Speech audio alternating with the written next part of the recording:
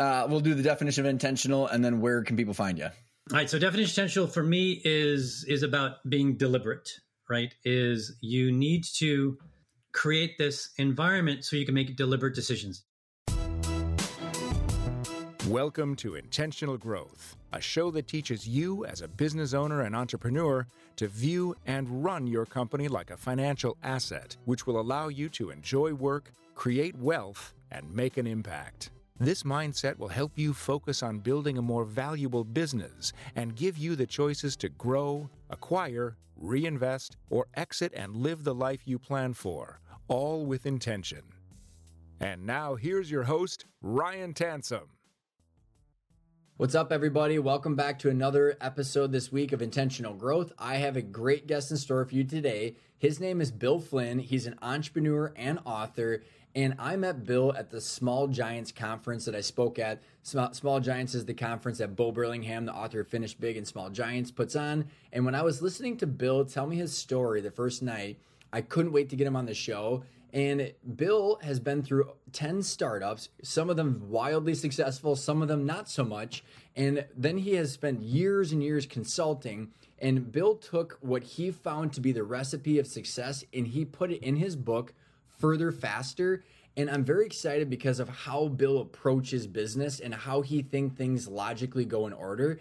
And so Bill talks about getting further faster. The first component he's going to break down is how team dynamics and having a rock star team dynamic is unbelievably important, and it's more so important than having an individual contributor that is an elite star athlete in the business world, because team dynamics is what is going to be the necessary vehicle to bring the business and execute the strategy that the company has. And I've watched people that have endless amounts of money and a poor team, and they get nowhere for obvious reasons. And then Bill breaks down the second component, which is strategy and execution, but it's in the same section. And this is one of my favorite parts because so many times there are operational systems out there like EOS or OKRs where you have this execution machine, but it's lacking sometimes in the strategy of like, what are the choices and the strategies that the company's executing against? So Bill talks about how we have to define strategy, which he does for us. And so we define and break down strategy, and then we define and we unpack how execution has to be tied to that strategy. Otherwise, we can go off the rails in a different direction that we don't want to be in. And then the third component is cash. Cash flow and cash is the oxygen of the business, and it's the ultimate truth teller. It is the scorecard. We're either growing our cash flow or we're decreasing our cash flow in relationship to our goal. And so today, I challenge you to think about what is your target equity valuation at what point in time, and what income do you need on the way there? So what salary and distributions do you need on the way to your target equity valuation at what point in time? Because once you know that, and you and any partners or investors that you have, you can then go to management and say, here's our target. Then what kind of strategy and execution and team and cash do we need to get there? So I think that the entire conversation with Bill and I makes sense if you've identified your clear goal, and then the purposeful action is what we're going to be talking about today, knowing that we have to create sustainable, predictable, transferable cash flow to grow the value of the company. If you want to know how to do this, go check out the Intentional Growth Starter Kit, where I walk through how to project out the value of a company using the financials, and then that'll help you more effectively use concepts like what Bill's talking about. So without further ado, here's my interview with Bill Flynn. You ever found yourself in your office after an executive meeting and you're sitting there going, I have huge decisions to make, whether it's hiring that next key employee, buying that next piece of machinery, buying a building, launching a location or product or whatever it might be, and you're sitting there going, is this the right decision? And then you think back about the original vision you had when you started the business, or the vision you have right now that you know is possible in the marketplace, and you sit there and go, how do you know, and how do I know that what I'm doing is the right thing, when realistically you have the option to just take all the money home and solve for annual cash flow and essentially just have a job that's kicking out a lot of cash? The reason that you would do all those things is because you want to grow a company that's worth a bunch of money, that gives you the freedom of choices to do what you want long term, whether that's take a back seat and be a passive investor, whether that's sell part of it or some of it, essentially just have as many choices as you want. But what we find is that most times entrepreneurs and business owners are solving for annual cash flow because they don't know how to measure and monitor the value of the business and where they are today, and how what they're investing in doing is growing a more valuable business, and how to measure that into the future. And I had experienced the exact same thing. I ran a family business that was doing 20 million in revenue, 100 and some employees. And my dad and I had this constant conversation back and forth about what we should be doing and where we should be going. But we never really knew whether what we were spending our time and money on was making us progress towards that eventual goal of having a valuation that we wanted that gave us the choices. So then you have to sit there and go, maybe I should just take the money home, or I should just hope and pray. That is exactly why we created this financial assessment, because if you organize your financials in a certain way, and we have this financial foundation with 4 components, you take this assessment, it's 22 questions, you don't need your financials, and at the end result of it, there's a results page where Pat, my partner, and I walk through 5 videos to show you a case study of what good looks like and how to actually project out the future value of the company, and how you can make the decisions clear today to say, if I do these things, what's the impact on cash flow today, my ability to fund my growth, take the distributions, pay for taxes, all while staying in line, progressing towards the valuation that I want. So go take the assessment below, and I hope you enjoy. Bill, how are you? I'm doing great, Ryan. How are you? I'm excited. So this is our second attempt. You and I tried before, and I'm actually very excited because as I was looking back and saying, okay, well, we got to really capture Bill's story, and you've done some very unique stuff from your journey as an entrepreneur of taking, I just said organized chaos, but you've really taken and systematized making sure people can execute towards the right goals. So why don't you just give everybody an overview of like what you're doing now, and then we'll go back and kind of give everybody the context and talk about really how are you actually making the impact that you are with the companies that people are working with you on. Sure. Yeah, happy to do that. And Ryan, the magic is in the rewrite. So, great. I like it. There you go. Yeah. So for me, my mantra is that I think it's a shame that really good ideas, really good people, and really good companies fail or struggle for completely preventable reasons.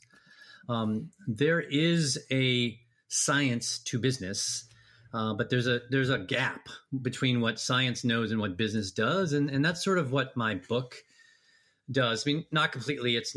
I'm not giving you every single thing I've ever learned, over 30 years, et cetera. But I'm a big fan of Pareto. So I sort of took, what are the few things that I've seen in the research I've done and the people I've talked to and the experience I've had, that if you did these things really well, you're well on your way to getting there. So that's what the book is. And it focuses on 3 areas that I believe are good ones to focus on. I don't have all the answers. I'm not this sort of magical person who has. But I'll give you before you keep going though. Like when you and I were talking at the Small Giants conference, it's synthesizing the most important part, so that way, like the Pareto's principle, you can make sure that you're focusing on the right thing. So I think there's an art, Bill, to synthesizing the right stuff, and it's a lot of work.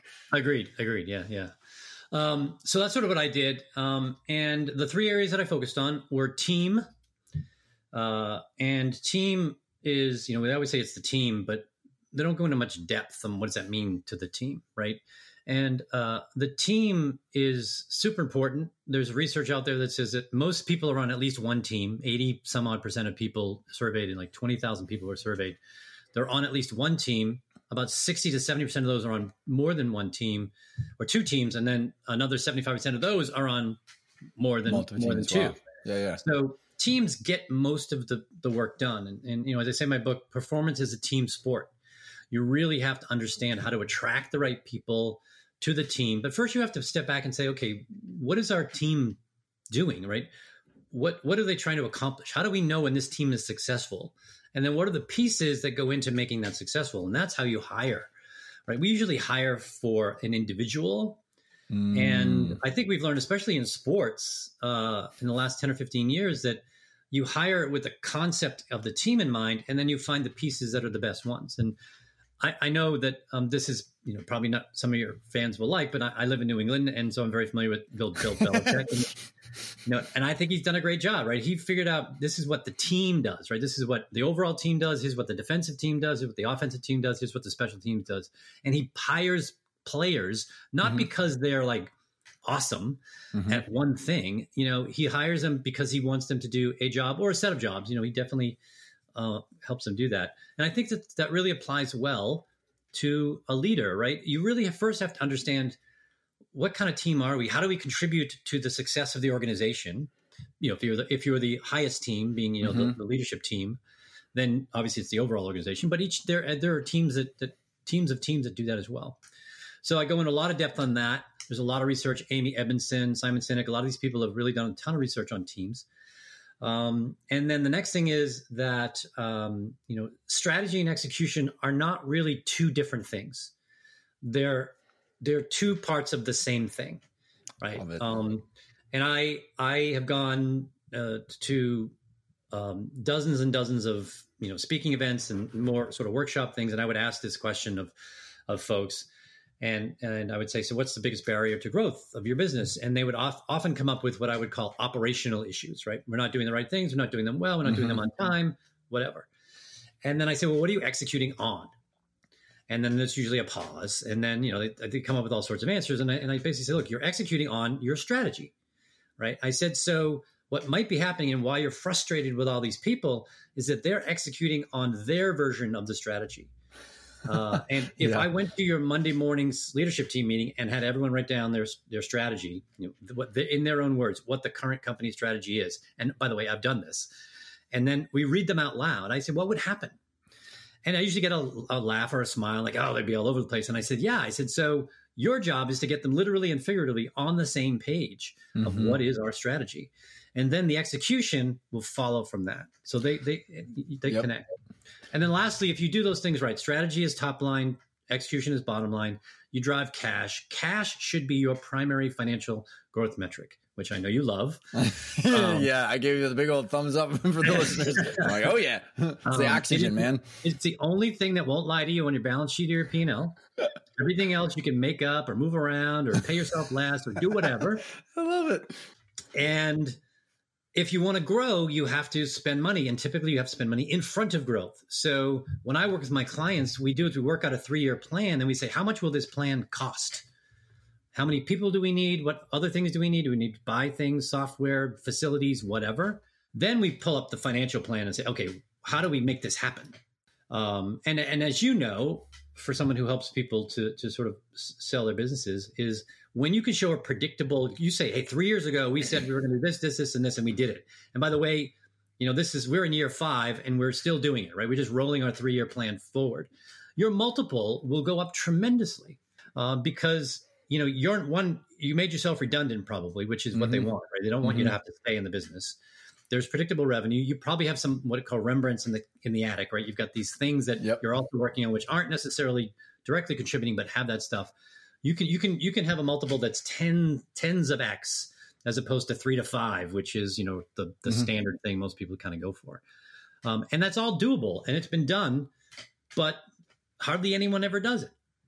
This is gonna be a fun conversation. I love that. No, I love how you opened and set the container for this, Bill, because it's very fascinating and the order of how you lay that out in your book and in your process. Because when I've over the last decade, as I've dove into all hundreds and companies, it's like, okay, and we're going to unpack this of strategy versus execution. Cause EOS has just got so much momentum over the last decade, but then I go in, I'm like, what are you guys aimed at? And they're like, exactly. 20 million in revenue. And the listeners probably get, woohoo. Yeah. And then I was like, well, if we would have sold when we had 20 million in revenue, we would have owed the bank money. So who cares? And so it's this goal that's been off. But then when I think about it's been me trying to force people into this target equity valuation as a goal. But then as I watch Bill, and this will slide right into your process, is once people have a plan, so let's say I were to build you out your 3-statement model and you're like, okay, we got your target normalized EBITDA years into the future. And you build this forecast. I'm like, Bill, how confident are you that you're going to hit that? And you know what people normally do is meh. And it's because they're missing the people, the strategy. You know what I mean? So they're like, well, great, we got this forecast, but where are we going and why? So I think it's so fascinating how you just rolled in. Well, then it's the strategy, execution, in the people, strategy, execution, and cash, all tied to the long-term goal. Yeah. Tied to, they're all right. Because I think about, let's just have you dive into ops versus strategy. Because I think so many, and maybe difference between goals and strategy. I don't know how you would clarify all that. Yeah. Yeah. It's interesting because the word you use is one I use often, which is confidence, right? I know this is attributed to Abraham Lincoln. I don't know if he actually said it, but it's the one that he says is, the best way to predict the future is to create it. And that's what we do, right? And when you're creating your future, and by the way, you're seeing, oh, we were right, or we were close to right, your confidence builds. And it's not overconfidence, it's not hubris. It's like, we're really doing the right things. We're zooming out, we're zooming in, we're doing all these things. And strategy is a really interesting word. It's overused so prolifically. It's amazing, right? And I often, just for fun, because I usually like to just stir things up. And I could do this because I was a VP of sales 8 times. I've been in sales for 25 years, right? We're going to get into your story about how this all ties together, but I want to keep your train of thought here. I like it. When people say, this our sales strategy, I said there's no such thing as sales strategy. Sales is all execution. Just focus on it's a method, it's an approach. It's not a strategy. A strategy is thinking, right? And what is it? Sun Tzu says, when you don't have strategy, that's the noise before the defeat. Ooh, yeah. Right. Yep. Tactics without strategy is the noise before the defeat. Mm-hmm. And that's true. That's what happens. And I do the same thing. I actually just did this the other day with a potentially new client.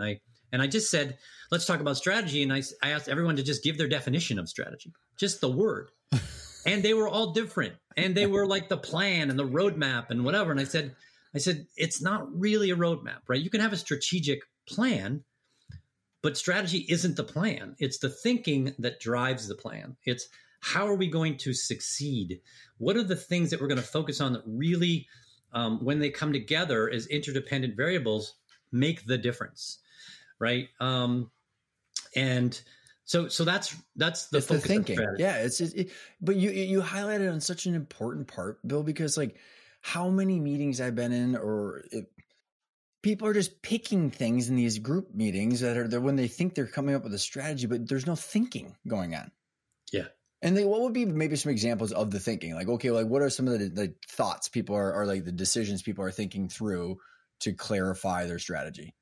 Yeah. So strategy is primarily about choice, right? And it's choosing mostly what not to do versus what to do. You really have to decide. And this is based upon 2 things, right? Strategy has 2 major components to it, or 2 major areas, which is external and internal, right? You have to see what is the white space in the industry that either isn't being served or isn't being served as well as it could be, right? And an example of this is Waze, right? Waze decided it wasn't going to be in the maps business. Google said it was in the maps business, right? And they made a much better map, and they put MapQuest out of business, really, and whatever. Mm-hmm. But they didn't really solve the main problem that most people use a map for, which is to get from point A to point B on time. So Waze came at it completely differently and said, so how would we do that, right? What's available? What's out in the marketplace? And they understood that we all had phones, and we had the geo-positioning, and we had the other stuff, the name I can't remember. And they said, how do we use that? And so they came at it a completely different way. And Google bought them for over $1 billion, mm-hmm. right? And they were tiny. They were only 5 years in. They were bought for $1 billion because they looked at the problem differently. They looked at the marketplace and said, what's the white space and what mm-hmm. isn't being served? How can it be served better? So that's sort of one example. And then internally, you also have to make sure that you're doing things that you can be great at and you enjoy. Right? Caveat on that second part right there, right? You could be great at it, but if you don't enjoy it, you probably won't do the hard work, because you've done it and you've lived it, and you've seen it. Is when you really don't like what you're doing, every day is not very fun. Yeah, and you're not going to make really good decisions. Yeah, or it's not going to be enjoyable to do the hard stuff because like reward comes after hard work, right? Exactly. Yeah. So when you love something, right, and this is sort of the deliberate practice thing that's been going around, right? You really have to love it. The ones who are really great at a skill, be it violin or something else, they love it because you know what? Some of the stuff really sucks. And you're like, you just got to do it because you like have the long, you're more purposeful in what you're doing. Yep. And that's, I'm also a person who this passion versus purpose. I don't think being passionate is really a great asset. And they talk about you have to follow your passion, be passionate. Like passionate is fleeting, but purpose has endurance to it, right? And so when you love something, you're generally tied to your purpose. So what you have to do is say, where's the white space in the industry? How can we be different? Because when it comes to strategy, this is my convoluted sentence, so I'll say it and we can unpack it if you want, is when it comes to strategy, different and better is best, but different is always better than better. Well, yeah, let's do it again. I like it. With strategy, different and better is best, but different is always better than better. Better is hard. If you just want to be better than people, then they'll always catch you, and you're just going to keep leapfrogging. It's a marathon that never ends. Mm-hmm. But if you can be different, it's so much easier to be different. And we've seen that from Southwest Airlines, from Apple, Uber, early on and then second, and Google and whatever. I mean, pick your ones. The companies that are really winning over a long period of time, they're generally unique. And they're just unique enough that it's hard to compete against them. And Southwest is probably the greatest example, right? They're in an industry that is notably one that is constantly in financial trouble. It's not run. I always joke that these airlines are always competing to go out of business so they can get the money from the government first. Well said, my friend. But Southwest, didn't do it right. They've never taken any money from the government. Would you say that? Because wasn't their whole thing like, what business are we in? We're in the transportation point A to point B, so we compete with buses and railroads and walking, all that stuff. But would you say, Bill, that they've lost that foresight because of what they've been dealing with over the last couple of years? Well, kind of proof behind what you're saying. Yeah. So, I mean, I don't know much about what they're doing, but it sounds like what they've done is the model that they put in place, they got a little complacent, right? And when these factors that don't usually come together came together all at once, mm-hmm. They ran into trouble and their system couldn't handle it, mm-hmm. right? So my understanding is they're fixing that. But it all started. Didn't it all start with kind of to your point about these different is what business they were asking themselves, what business are we in question versus like doing what the whole industry is telling us we should be doing. Yeah. So, what often businesses start from the wrong premise in general, because they're looking at the industry and say, how can we be better than they are? Right. The better mousetrap thing, which makes a presumption that the industry is doing it well. Yeah. Right. And often it's not, right? At some point, somebody made some arbitrary decision to do something, and everyone just sort of followed along. It's sort of like pricing, right? Yeah. How do you price? You look at your competitors and you say, let's see, what are we doing? We don't go to our customer and understand their value and how much it's costing them in time and energy and resources, et cetera. We just assume that these other people know what they're doing. And I will tell you, very often that is wrong. And I think a good example of that is the phone with Apple in 2007.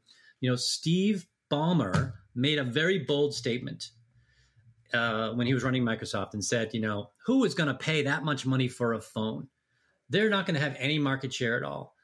And guess what? He was right. In the first year or so, Apple only had about 4% market share, according to some stuff I've read. But they had 50% of all the profit in the industry. So who cares what your market share is?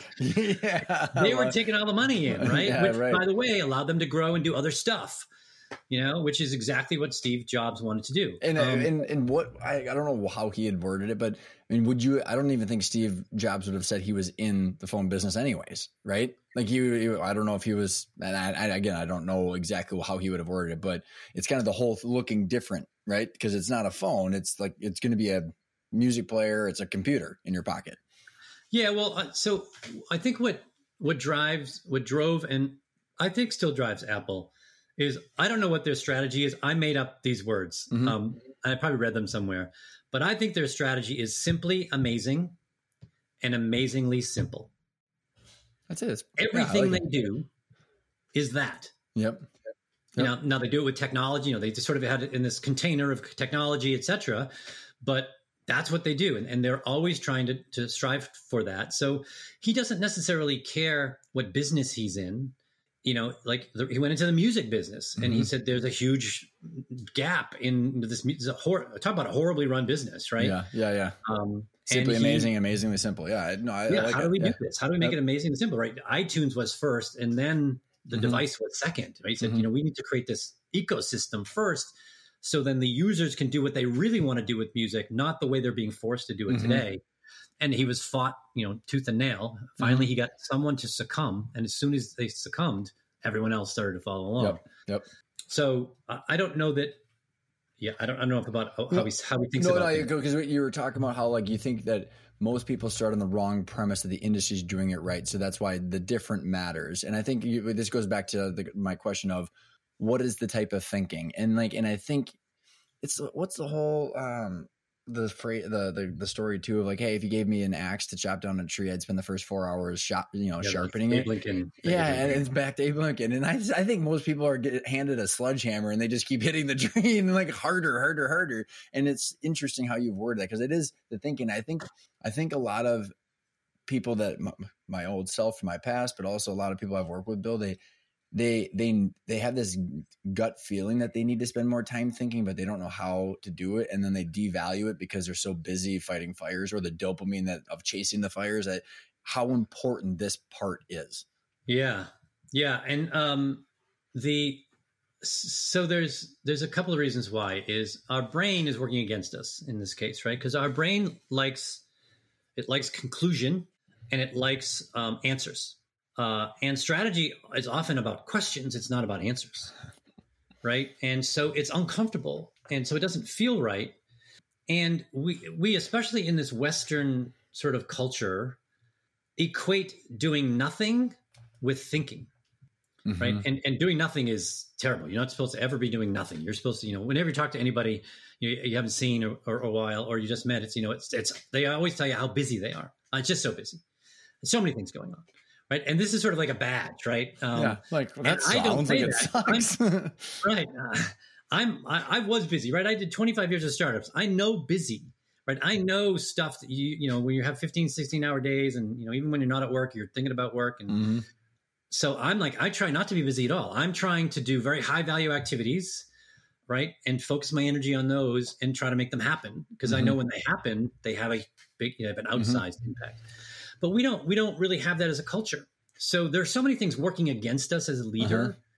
When I work with startup founders, they come to me and say, what advice do you have? Because I've done so many and they're pretty good outcomes. They weren't really me. It wasn't me, but I was part of that.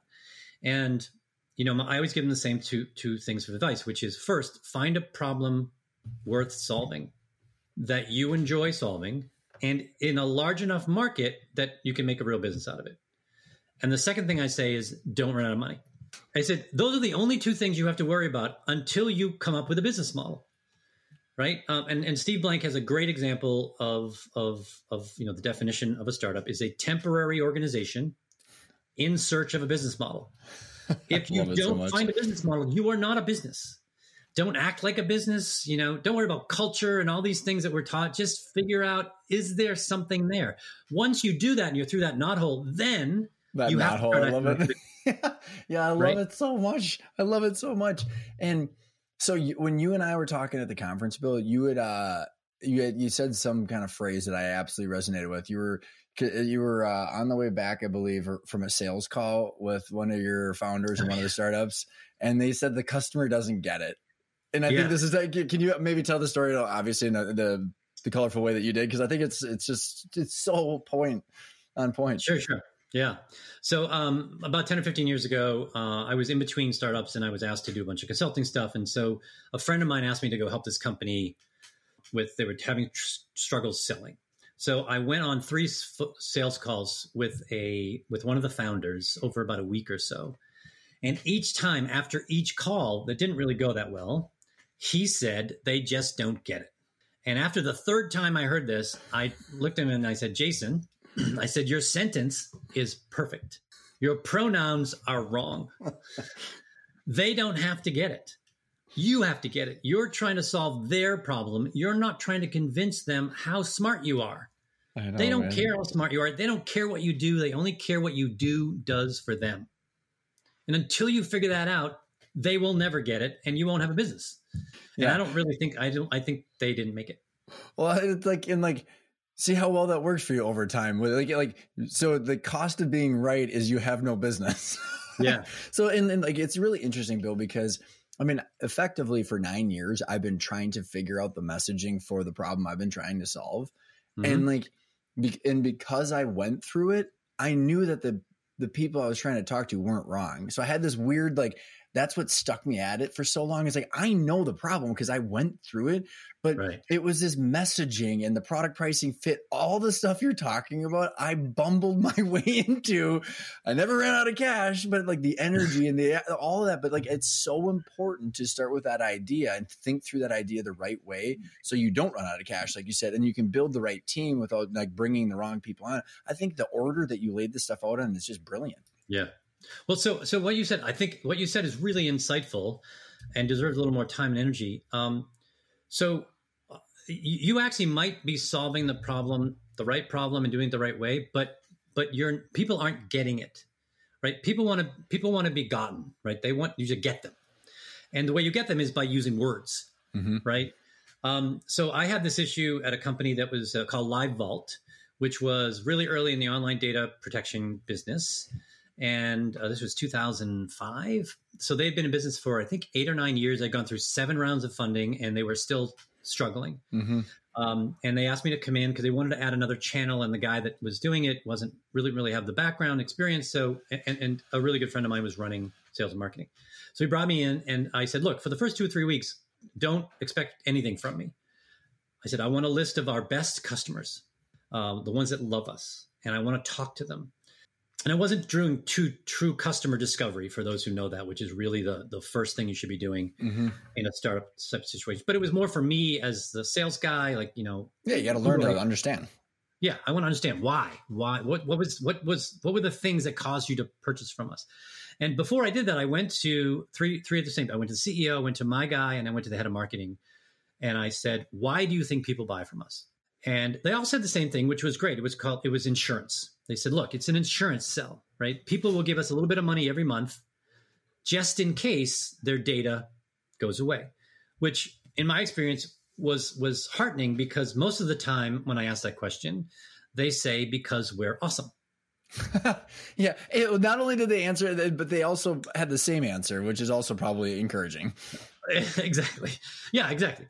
So I said, great, but I still want to talk to these people. So I went out and I asked a bunch of questions. And there was one question that I asked was really the essence of what I was trying to figure out, which is, what is the most valuable thing that you got out of using our service? And I used thing on purpose because I didn't want to say feature benefit. I didn't want to lead them in any way. I was just thing. And I talked to, I think it was 17 people or so. And I heard the same thing, the same words, like 12 out of the 17, which was set it and forget it. And that was the main reason they wanted the thing. They were super busy, small to medium business owners who said, I know I got to do this. It's important, but I hate it.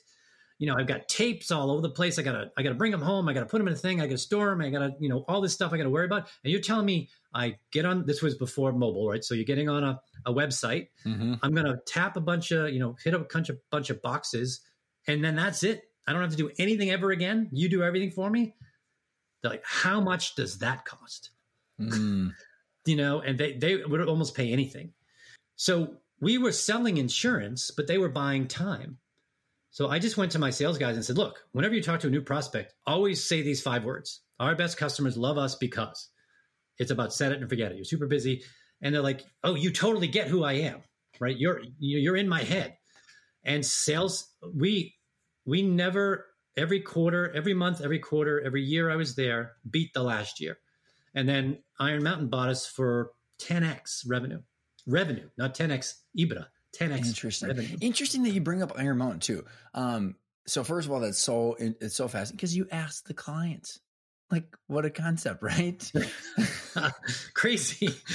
And being empathetic. Wow, yeah, cool. Well, and the reason I bring up Iron Mountain is because I was going to bring it up earlier. Are you familiar with Norm Brodsky?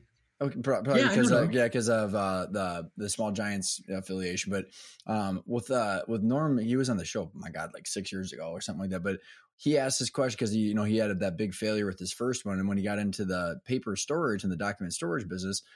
Back to your point, Bill, the whole industry says, hey, we're in the paper storage business and the recovery archive business. But he actually, what was it like? He was like, we're in the real estate business. And then he started building all of his metrics off of real estate, went on 20 some million in revenue. He was clipping at like 10 or 11 million in cash flow with EBITDA. I'm like, all right, you figured it out. But like, back to your point, it's the thinking, the talking to the clients. And you and I have talked a couple times about this mindset of like the jobs to be done. So I haven't, it's been probably 5 years since I interviewed Bob Mosta. So if you want to just, because I think you gravitated towards that philosophy, you want to explain that to the clients or the listeners, because I think it's helpful. Yeah. So jobs to be done is a management theory that's been around for about 30 years. Bob Mosta, well, there are two camps that actually claim it. I don't really care who. It's Bob and this other guy. Clayton Christensen sort of made it famous because he was the HBS professor that everybody knew, wrote a bunch of books. But basically the premise is that people don't buy products and services from you. They hire them to do a specific job or set of jobs for them, which gravitate around three main needs, which is functional need, which generally we're good at, right? This is the push and pull of bringing people to you. But then there's also emotional and social needs. And it's kind of based around this premise called progress theory, because your job is to help people make progress, right? To get past the struggle. And progress theory has four components. One is the push and the pull, right? So we talked about lawnmowers, right? So you're going to keep your lawnmower until either it breaks or... And for the record, I was talking about how I was cutting my grass because it was before we hit record, and I was cutting my grass, and then there was like the zero turn. I got a couple acres, and my wife couldn't even see me. Right. So there's sort of, you're only going to do something if there's something wrong, there's dissatisfaction, or there's pull, there's sort of envy, right? You see your neighbor, you might've been, doing your 1.5 acres with a push mower, right? And then you're like, you see this guy with what's it called again? Zero turn with a beer hat on or something. Yeah. The zero turn. Like, oh, I want one of those, right? So that's pulling you. But there's also two forces working against you and against any of us, which is called habit and anxiety, right? There, you may not have had this, but people have like, oh, well, it's the fear of the unknown. It's the new. It's like, what if I don't make the right decision? And that sometimes stifles us. Or habit, right? This lawnmower is good enough. It works, whatever. I don't want to, So we don't often solve for the two bottom issues, right? The two issues that are pulling us in the opposite direction of progress. And those that really do and understand that go to great lengths to understand those issues with their clients and solve them, right? So they take that habit anxiety away. It's like, hey, don't worry about it. If it doesn't work, you don't like it, it's a 30-day money back guarantee or whatever. Something that sort of takes that fear away. So all of that, sort of this hiring a job and firing it when something better comes along and understanding it, you're trying to help someone with a struggle, right? Overcome a struggle or make progress, as opposed to purchasing something. And those needs are super important, right? So my example is Mercedes versus Toyota. They're both really good cars. They probably both last around the same amount of time. But when you drive a Mercedes, so functionally, they're the same, just about, right? I mean, it's a little more comfortable, but in the end, it's not that much more comfortable. But socially and emotionally, okay, when I'm driving around in my C-Class, whatever, man, people are going to say, Bill made it, Bill's on, wow, what's he doing, right? And I'm going to be in there thinking, sitting high in my seat saying, yep, I'm in a Mercedes, I'm going to give my arm out the window. It's like, and that's part of the decision process. We won't admit it, but that is part of our decision process. And that's sort of the whole jobs to be done approach. I hope you're enjoying the conversation Bill and I are having so far. I wanted to interrupt for a quick takeaway. This entire conversation will be 10 times more useful if you have a target equity valuation at a point in time that you want to achieve, because then everything can fit inside of that plan, because you can understand what kind of team can you afford. How long are we going to be on this plan? Is the strategy the right kind of strategy? And do we have enough resources like cash in order to execute the strategy within the timeline that hits your target equity valuation? If we don't put the entire conversation that Bill and I are having within a wrapper of a goal, the clearly identified outcome of intentional growth that we constantly talk about, how are we knowing what we're pointing our resources of our team and the cash and the strategy and the execution to? We have no idea. It's just kind of crazy when you think about it. So I just challenge you, come up with the target equity valuation at a point in time that you want, and then reverse engineer the 3 financial statements. If you can't do that, go check out the Intentional Growth Starter Kit, where I walk you through in a spreadsheet and a case study on how to do that. If you know what you want from the numbers and the equity valuation and the cash flow, then management and operations will know what they have to work with, and they have a higher probability of accomplishing their goals. And for whatever it's worth, I literally just got done doing a key executive Vistage workshop, and all of the executives in that room, all they ever want is for the ownership group to figure out what they want and why, so they can do their jobs. So from the horse's mouth, they want to know. And if you've got a good team, my guess is they do too. So I hope you're enjoying this conversation with Bill. Go check out the starter kit, and I hope you enjoy the rest of the episode. Well, and I think it's so helpful, Bill, tied into the strategy, talking to the clients, because if you're going like, it all ties so much into the intentional growth philosophy and mindset, because if you're going to spend decades of your time, money, and energy chasing something, wouldn't it be nice to know you're chasing something that people want and are willing to buy for the right reasons? And then you can start executing on the way there that the clients want. So it's all, and I think, your pull versus push words are wonderful too, because I've personally experienced this, Bill. Like, I was in industries, commodities of copiers. IT services became kind of a solution. Then it became a commodity while I was doing it too. So it was just like trying to force someone to do something. It never hit all the things that you're talking about. And then in my first crack at doing this for the first 5 years, it was like, I couldn't figure out the words and like what the solution or what the problem was, like growth and exit, this and that. But like, when I started talking about goals and intentional growth and progress, all to your point, I didn't actually do anything different with the educational program. I just changed the title from the growth and exit framework to intentional growth. And then, but there's this pull, and like the experience that you're talking about for me emotionally, and from the experience in the execution, it seemed like there was such less friction. It's just like the conversations were better. The dialogue was better. The expectation, it's just a different experience when you've tapped into this, the experience like you're talking about, versus even though the solution might be the same thing, you're setting everything off at the right step. So that way the rest of the experience can be great. And I don't know, my interesting way of reflecting on how you, what was it? I can't remember. What was your first phrasing that you used? So the program was called the growth and exit framework. Right. So that was about you. Because of right? what my I'm giving you experience. the growth. But when you said intentional growth, that's about them. Yeah. And it's about goal setting. And it's not about exiting. It's about, the nuances are so crazy. Because it's about growing an equity value of an asset that gives you choices, versus exit planning. People like, whoa, and then they freak out and then they hide in a corner. And so like, but you're like, how you had framed all that up just makes a ton of sense, because those words and that discussion tapped them at an emotionally different level. Otherwise, and that changed everything. Yeah. To me, that's compassion, right? It's empathy with action. You're like, yeah, I have this growth framework thing I can give you, but it's really all about you. It's about you creating and making it easier for you to have intentional growth. And as soon as you flip the words, you no longer made it about yourself. Mm-hmm.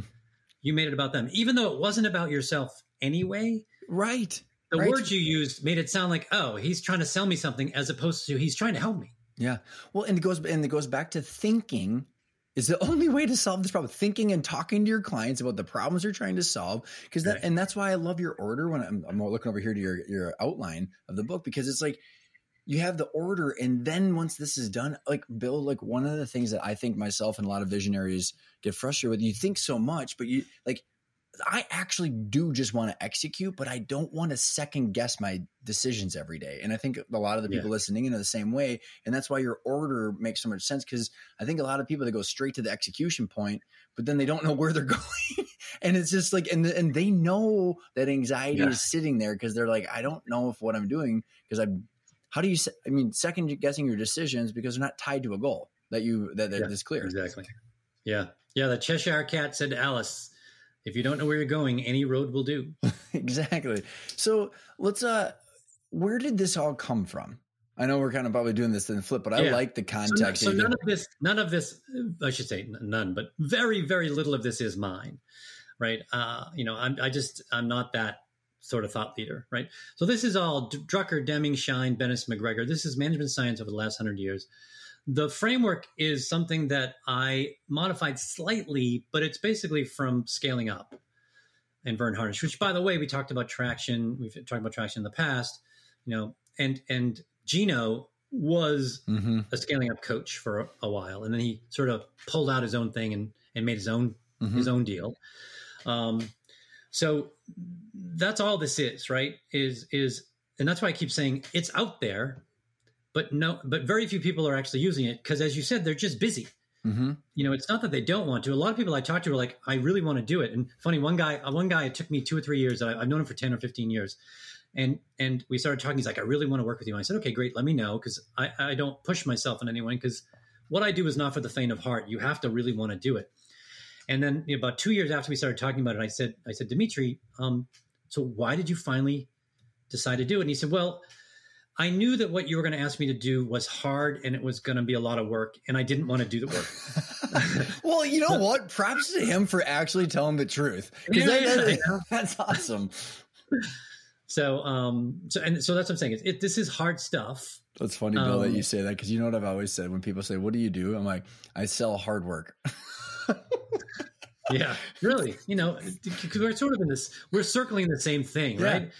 This is hard. It's trying to figure out what a whole bunch of people want, is really difficult. It's like guessing the stock market or whatever. But it's not impossible.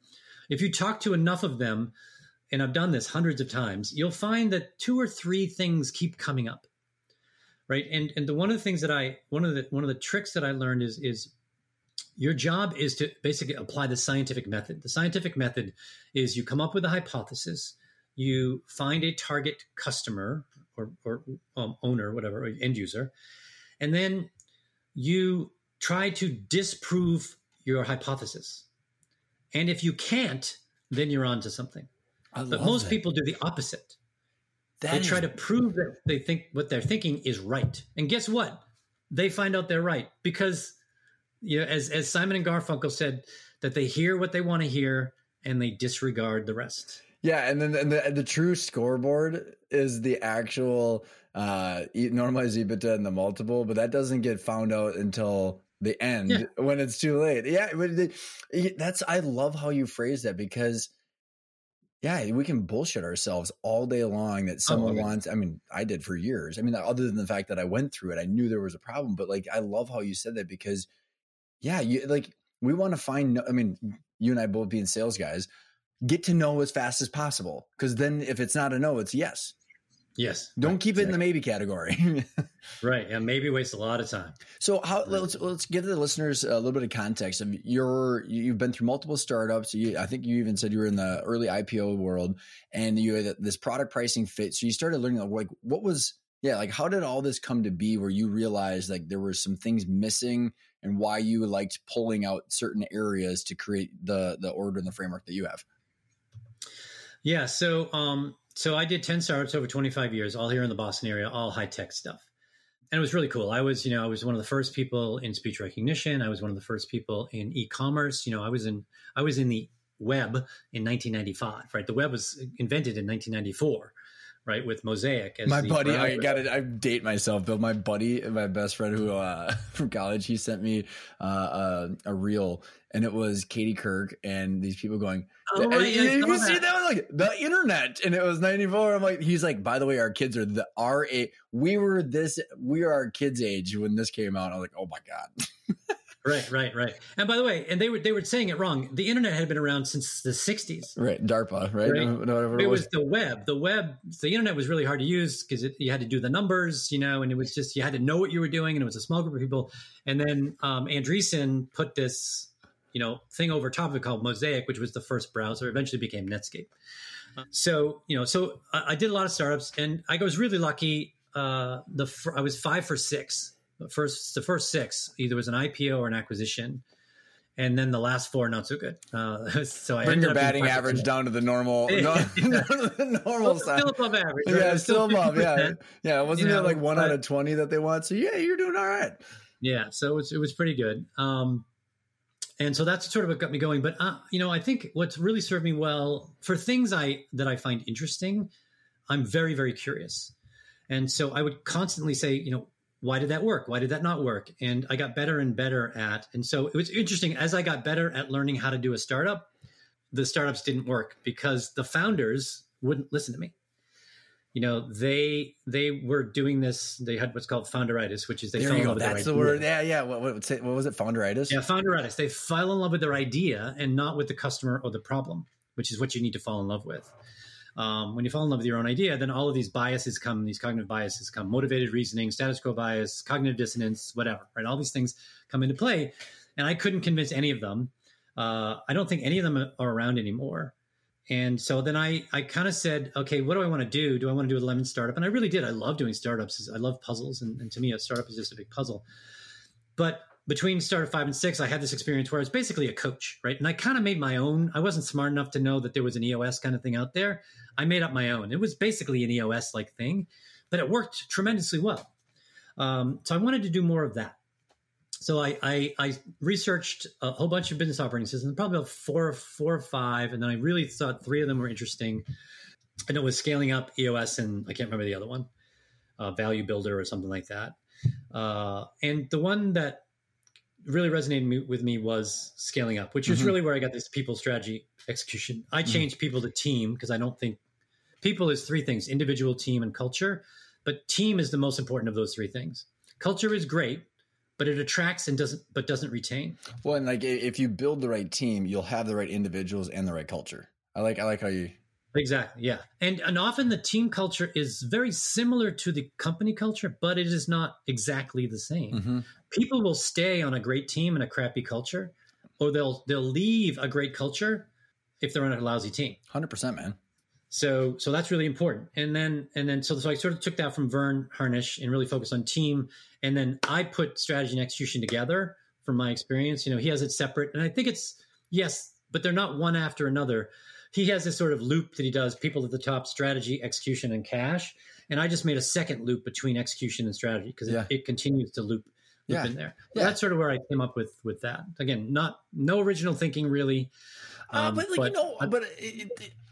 I hear you, but I mean, like realistically, Bill, that's exactly what I did. Because whenever I start any of our Intentional Growth Academy or the boot camps, I'm like, I did not invent any of this.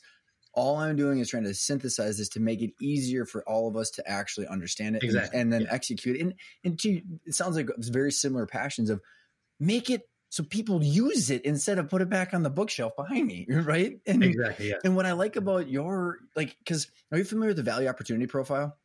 With Ken Sangenario, he's right in your backyard in Boston, and his whole deal is the value opportunity profile, which is where we lean on for the concepts of growing value. Remember when I was showing the 8 functional areas in Summit and Jordan?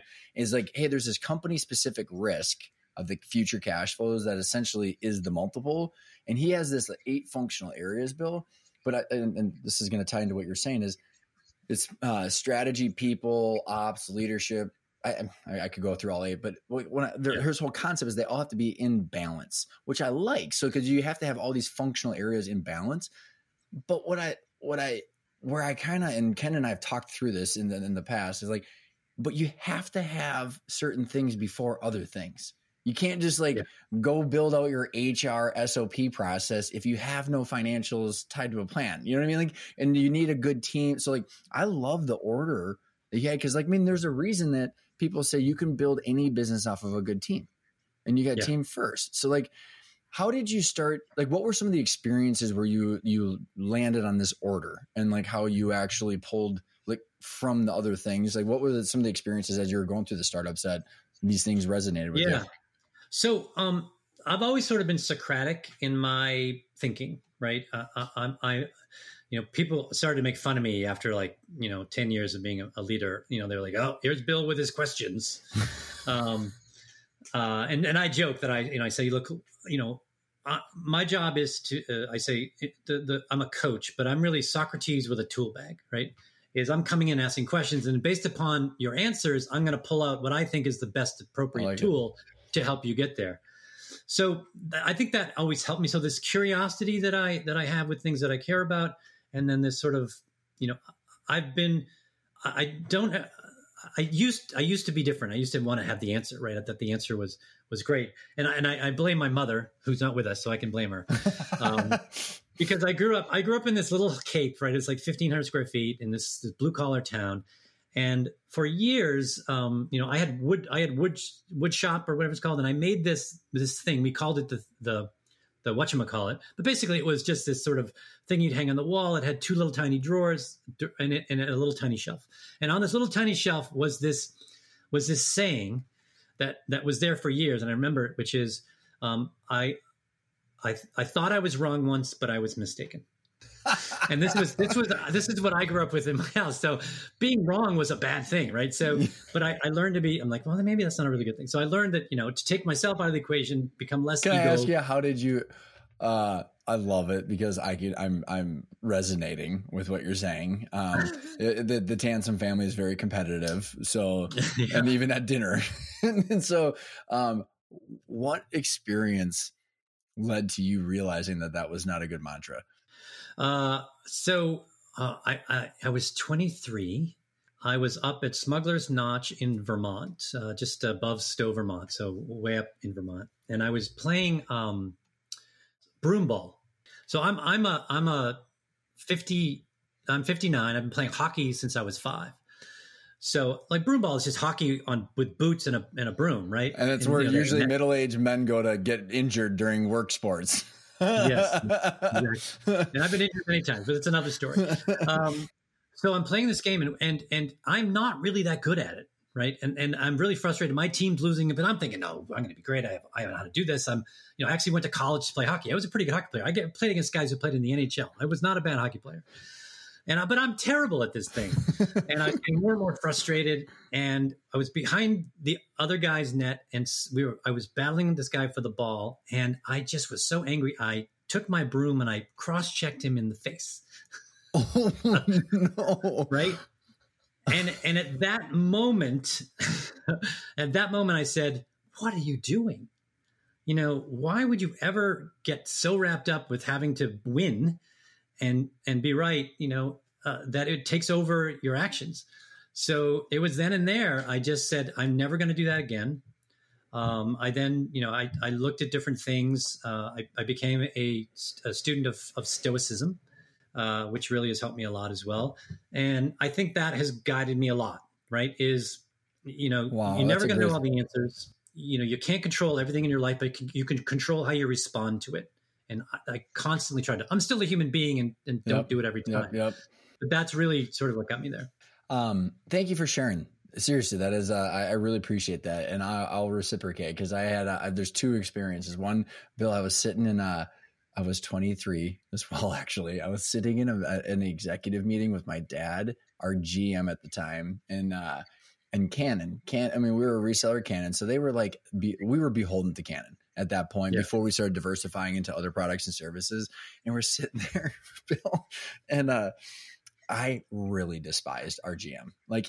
I watched him take advantage of my father many times, and there's a lot of these things. And I'm sure there was both sides of the story, but at that point in time, I was young, family business. I was protective of my dad, and we were trying to diversify how we were selling, and because Canon wanted to know, and they're like, they said, "Are you selling just solutions?" And this gentleman says, "Oh yeah, we're doing this." And I just was like, "We are not." And I just, oh my God, we got out, and my dad grabbed me. He was like, "Don't you ever do that.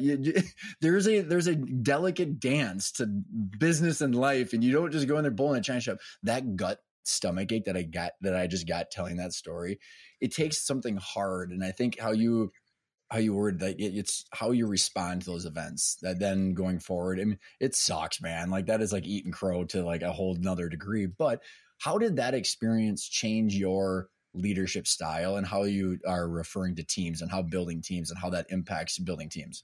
Yeah. So I realized that I don't need to have all the answers. I don't need how to do everything. And so but my job is to create the atmosphere for those people to succeed, right? Give them the direction, the vision, and whatever you want to call it.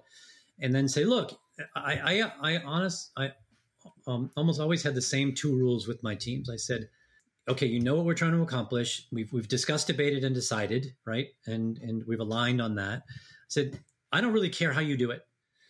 So like, if you're a salesperson, I said, look, if you want to make 1,000 calls to make your quota, or you want to do a lot of research and make 10 calls to make your quota, and you're successful at it, my only 2 rules are you need to be honest and responsible, right? You're responsible to us as a company and to the customer. As long as you're those 2 things, I don't care how you do it, right? As long as you're moving. And if something happens and you made a mistake, but you were intentionally trying to go to that goal, then fine, let's figure out what happened and fix it for next time, right? If you're being dishonest, then we have a different conversation. Well, and how does I love it. Is what I've found, because I learned this all the hard way, man, is like, because I like to lead like that too, because I realized a long time ago, I'm like, I can't be, I don't want to know all the answers. And actually I look through that experience and multiple other experiences in the turnaround. I was like, okay, I just need a team that understands what we're trying to accomplish, because I can't spend the time. But what I realized is that how powerful it was to give the KPIs that are tied to the goal. And if I didn't have the right goal, I couldn't give them a numbers, and then I had to do their job with them. So it was like all this like self-reinforcing up or self-reinforcing down. There was like almost no in between. And so like where in that, as you were doing that with your team, did you learn that the strategy and goal was important first? Or did you realize that as you're doing that with the team that you needed to have the goal? Like how did the goal come into play with your thinking? Yeah. So to me, vision is the most important.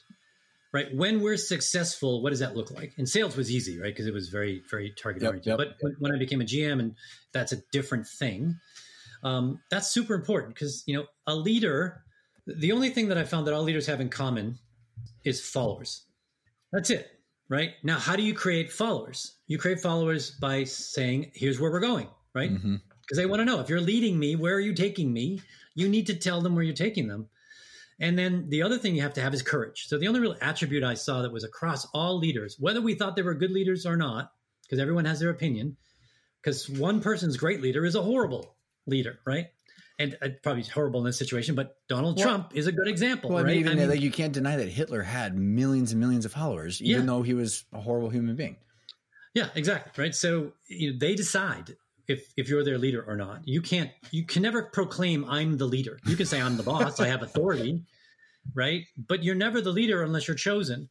So you need to give them that ability to choose you, and then the courage to, in essence, give your vision away, right? And say, look, in order for this to happen, I need your help, and give them autonomy, do all these things. There's a whole bunch of things I've written in a post. Like there's 9 different things of courage you have to be a good leader. Other than that, humility, charisma, integrity, service. If you look at, Steve Jobs didn't really have integrity. Warren Buffett didn't have a ton of charisma. Neither did Bill Gates, right? They market on the things that they're good at, right? And then if you're a great leader and you have a great vision, people will forgive you a lot of your faults, right? I mean, people just said, oh, that's just Steve being Steve. But I'm not going to leave the company because of that. I want to keep going. So I think that's the most important thing you have to do. And by the way, if you do that, vision drives strategy, and strategy drives tactics. And tactics are your goals, etc. And the people are the ones executing. Eventually, when you're a good leader, not to sort of put you on the spot, is I think if you're a really good leader and you do that well, you don't have to give them the KPIs. They figure the KPIs out for themselves. Yeah, maybe. Yeah, I would probably agree with you with a slight tweak. Is like I think you can be a lot more general and higher level with your KPIs, because like, I mean, sales, ops, finance. I mean, you're going to have certain top line numbers, but like to your point, like I guess my experience, Bill, is that like once you have that vision, people's ability to do a good job as adults It's pretty high. Pretty high. Yeah, give them their brains back. As people say. There you go. Give them their brains back, right? Trust them to make a decision, and it's okay to fail, right? I mean, how do you treat failure with your teams? So I haven't had a team in a long time. I'm a team of one, but it was, as long as it was. So the example I can give is in sales. I said to my team, look, here's the deal. Imagine a funnel. And that's the product roadmap, right? So we're basically selling the product and the product roadmap, the present, and then the promise of the future. I said, and the product roadmap because that's been shared with you. And you have to do SWOT, right, which is sell what's available today. But it was always a startup, so there was always this sort of more future-looking thing. They weren't just buying the product that you had, but the promise of the future. I said, as long as you stay within this funnel and the inside of the funnel, then you're okay. You have to convince us why we need to do something sooner rather than later. But if you go outside the funnel, you're going to have a really hard time getting someone here to back you, because now you're asking us to be in a different business, right, than we want to be in. And now if we do that, we're going to create two companies, one company that did the old thing and then one company that did the new thing. Now, it wouldn't be that discreet, but that's in essence what we're doing. And now we can have that discussion at a high level. Is it worth doing it? Is that where the industry is going? But on a deal, you can't do that on a deal. You'll never win that deal, right? And I said, as long as you're doing that, then I was like, okay, if it didn't work, let's figure out why it didn't work, right? And I would do something similar, but not as compact as an after action review, which is a military. There's like 4 questions. Almost like so we do that. Like what do they call postmortem and like manufacturing job pricing, like budget to actual. It's like, hey, what happened? What didn't happen? Why did it work? Yeah. There's 4 questions they ask, and so what was it? What was the mission? It's a kind of thing. What's really interesting. That was generally how we try to do it. It's super cool, man. Is like and I'm thinking out loud right now, is that like when you have the vision and the clear goal of the multidimensional, it's not just a revenue, it's the strategy vision goal that Bill and I were talking about here. Is that what I've noticed, Bill, is because this is, I mean, you can probably tell that this is very near and dear to my heart, is I need to understand, in order for me to work with other individuals, is what's your intention, right? Because like I got too surprised over people's intentions or lack of over the years. And what I've noticed personally is that if we're unified and we spend a disproportionate amount of time getting clear on the same page, then if someone messes up, I could give 2 shits because I know they tried. Yeah. You know what I mean? Versus like, if we don't have that goal, I'm like, why did you do that? And there was no ability to know why they did it. Was it self-motivation? Right. Was it your pocketbook? Was it your friend? You know what I mean? Like there's no ability to understand what's driving someone, versus if it's the goal, they're going to bail faster because they don't like the goal or the vision, versus like, I don't know. Just more, like I said, more anecdotal commentary as we're thinking about this, but like, it's so important to me. Like, why are you doing what you're doing? And then I've got a ton of grace for people. Yeah, agreed. And David Marquette, who's wrote Turn the Ship Around, he turned it from being a command and control model because he couldn't, to being an intention model, right?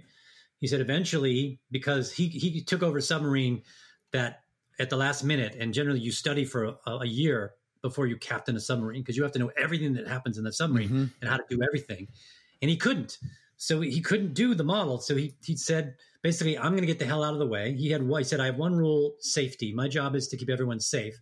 And so I would make sure if there was a missile or something, that was me. But everything else was, Captain, I intend to blah, blah, blah. And he's like, fine. Right? Your intentions sound great. Yeah, exactly. Right. And he said, I don't know if you've seen this, but it's a great little video he does, awesome. Which is, he says he looks like a dummy, right? Because he said, you came on my ship, you wouldn't know who the captain was, right? Because everyone else was doing everything. Interesting. I love it. So very fascinating, man. I like that a lot. This has been a lot of fun. I'm really happy we redid the shot here. Is there anything I'm not asking that I should? No, I think we covered a lot. So the only thing that I'd like to wrap up with is that, I have 2 things. One is, my mantra is, great leaders fire themselves from the day to day, because they realize that few things truly matter, but those that do matter tremendously. And their job is to figure out what those few things are for their main stakeholders, right? And your main stakeholders are typically your team and your customers. So that's, to me, that's the essence of what I do and how I do it. And you didn't ask me my definition of intention. I'm going there. I'm going there. Look at you. You're prepped. I give you a first shot at that. But I think what's interesting, Bill, is like there was a guy, Mike Spack. Shout out to Mike, because he's been on the show, and actually he sold his business after going through the material. And this guy, Bill, he's an engineer by profession, so I'll give him, like, he's a thinking machine. But I was asking him, I'm like, Mike, I'm trying to think of even how I framed the question, but I think this is what you're doing too, Bill. Mike said, because I said to him, I'm like, how do you explain to other people, like, all of the prep work and why, like, because, I know what I did, Bill. So this gentleman, Mike, and I are very similar to, like, where people on the outside think that they kind of get like mixed signals. It's like, man, you just make decisions like it's like off the cusp, and you'll just pull the trigger with not a lot of perception of thought, or you'll spend so much time thinking. So it's like almost both at the same time. And I asked Mike, I'm like, how do you think about that? Because he seems like he's the same kind of guy. And he's like, I do all of the prep work so I can be a decision-making machine. So when you had mentioned like that stuff that matters, that missile or whatever that one thing might be, you have all of the prep, all of the data to immediately deal with that. If you have to make a fast decision, you can do that. But it's all the prep work that allows you to be a decision-making machine is kind of what you're doing. It's like all that clarity, all the data, all the people, so that way you can make those fast decisions without being paralyzed. And I think that's what you're helping people do, is making sure that, I mean, as the leaders, I mean, the ripple effect of capital, time, and energy of where you're deploying that, it's a big deal over a longer period of time. Yeah. Yeah. So what I do is I say, look, your decisions as a body, as a leadership team, your job is to make decisions. Now, to me, it's to make as few decisions as possible, right? And the highest value decisions. So you're constantly, trying to shed, these little decisions, the operational decisions. You should make it so you don't make those. And the ones that you do, to me, is it getting me closer to my vision, right? So is it cohesive going up? And is it not violating who we are? Oh, I like that. Right. So this is, in Small Giants parlance, this is like Riel Manufacturing, right? Yep. They almost went out of business because a decision they made 10 years earlier that violated their quality value. They started making hinges for laptops. And so they had to lower quality to keep their prices down. And when who's the author? I'm totally blanking. Yeah, I don't remember. I know exactly the story you're talking about. Small Giants, right? Yep. The book. Oh, you're talking about Bo. I thought you were talking about the reels. Yeah. Yeah, when Bo went back, they found out that it was a decision 10 years earlier, almost put them out of business. Right? That's crazy. Isn't that great? Interesting. There's a psychologist that I follow that he says that the things that we do that are not aligned with our values and that are not aligned with our values and our ideal. He goes, reality has an amazing way of snapping that back into order. Yeah, exactly. And it might take 10 years, but you can guarantee that the reality will snap back and it'll hit you. You just don't know where it came from, but you can always follow that thread back. Yeah, exactly. I agree. Last two questions. We'll do the definition of intentional, and then where can people find you? All right. So definition intentional for me is about being deliberate, right? Is you need to create this environment so you can make deliberate decisions, just as we were talking about, right? Is this getting me closer to where I want to be? Is it who we are? What are the parameters on which we can make these decisions? And then you just move ahead, and your growth is deliberate. So when I work with my clients, we eventually get to about 1.5 to 2 years in, depending on them. We create a 36-month forecast, which is revenue, profit, cash, people, and widgets. And then we just check it and see how we're doing. And then we roll it. And the next year comes, we roll it it's always 3 years. So they're being very deliberate as they go month by month on what they're doing. So to me, that's what intention is.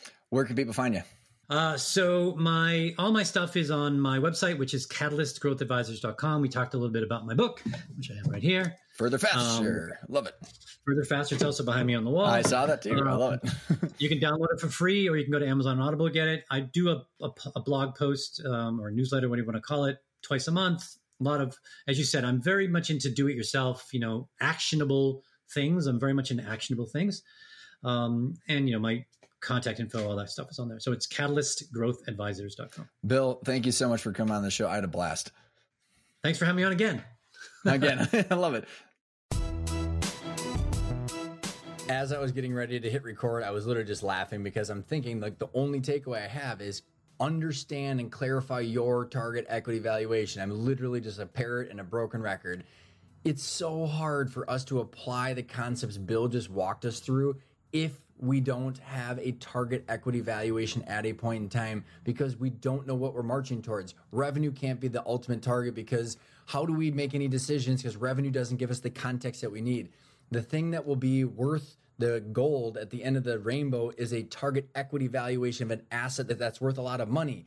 And we can reverse engineer all three statements, and then we can apply all the concepts Bill's talking about, because we have a plan and a goal that has a wrapper around all these topics. And then you can know whether you should invest in that project, take the distribution, pay your taxes, hire that person. All these decisions will have a framework, and it'll be a lot less stressful running the company. So I don't know. I apologize for constantly being a broken record, but if you want to see how to project out the value of a company using the three statements, go check out the Intentional Growth Starter Kit. We've got a bunch of videos and case studies in there. I appreciate you tuning in to the episode, and I will see you next week.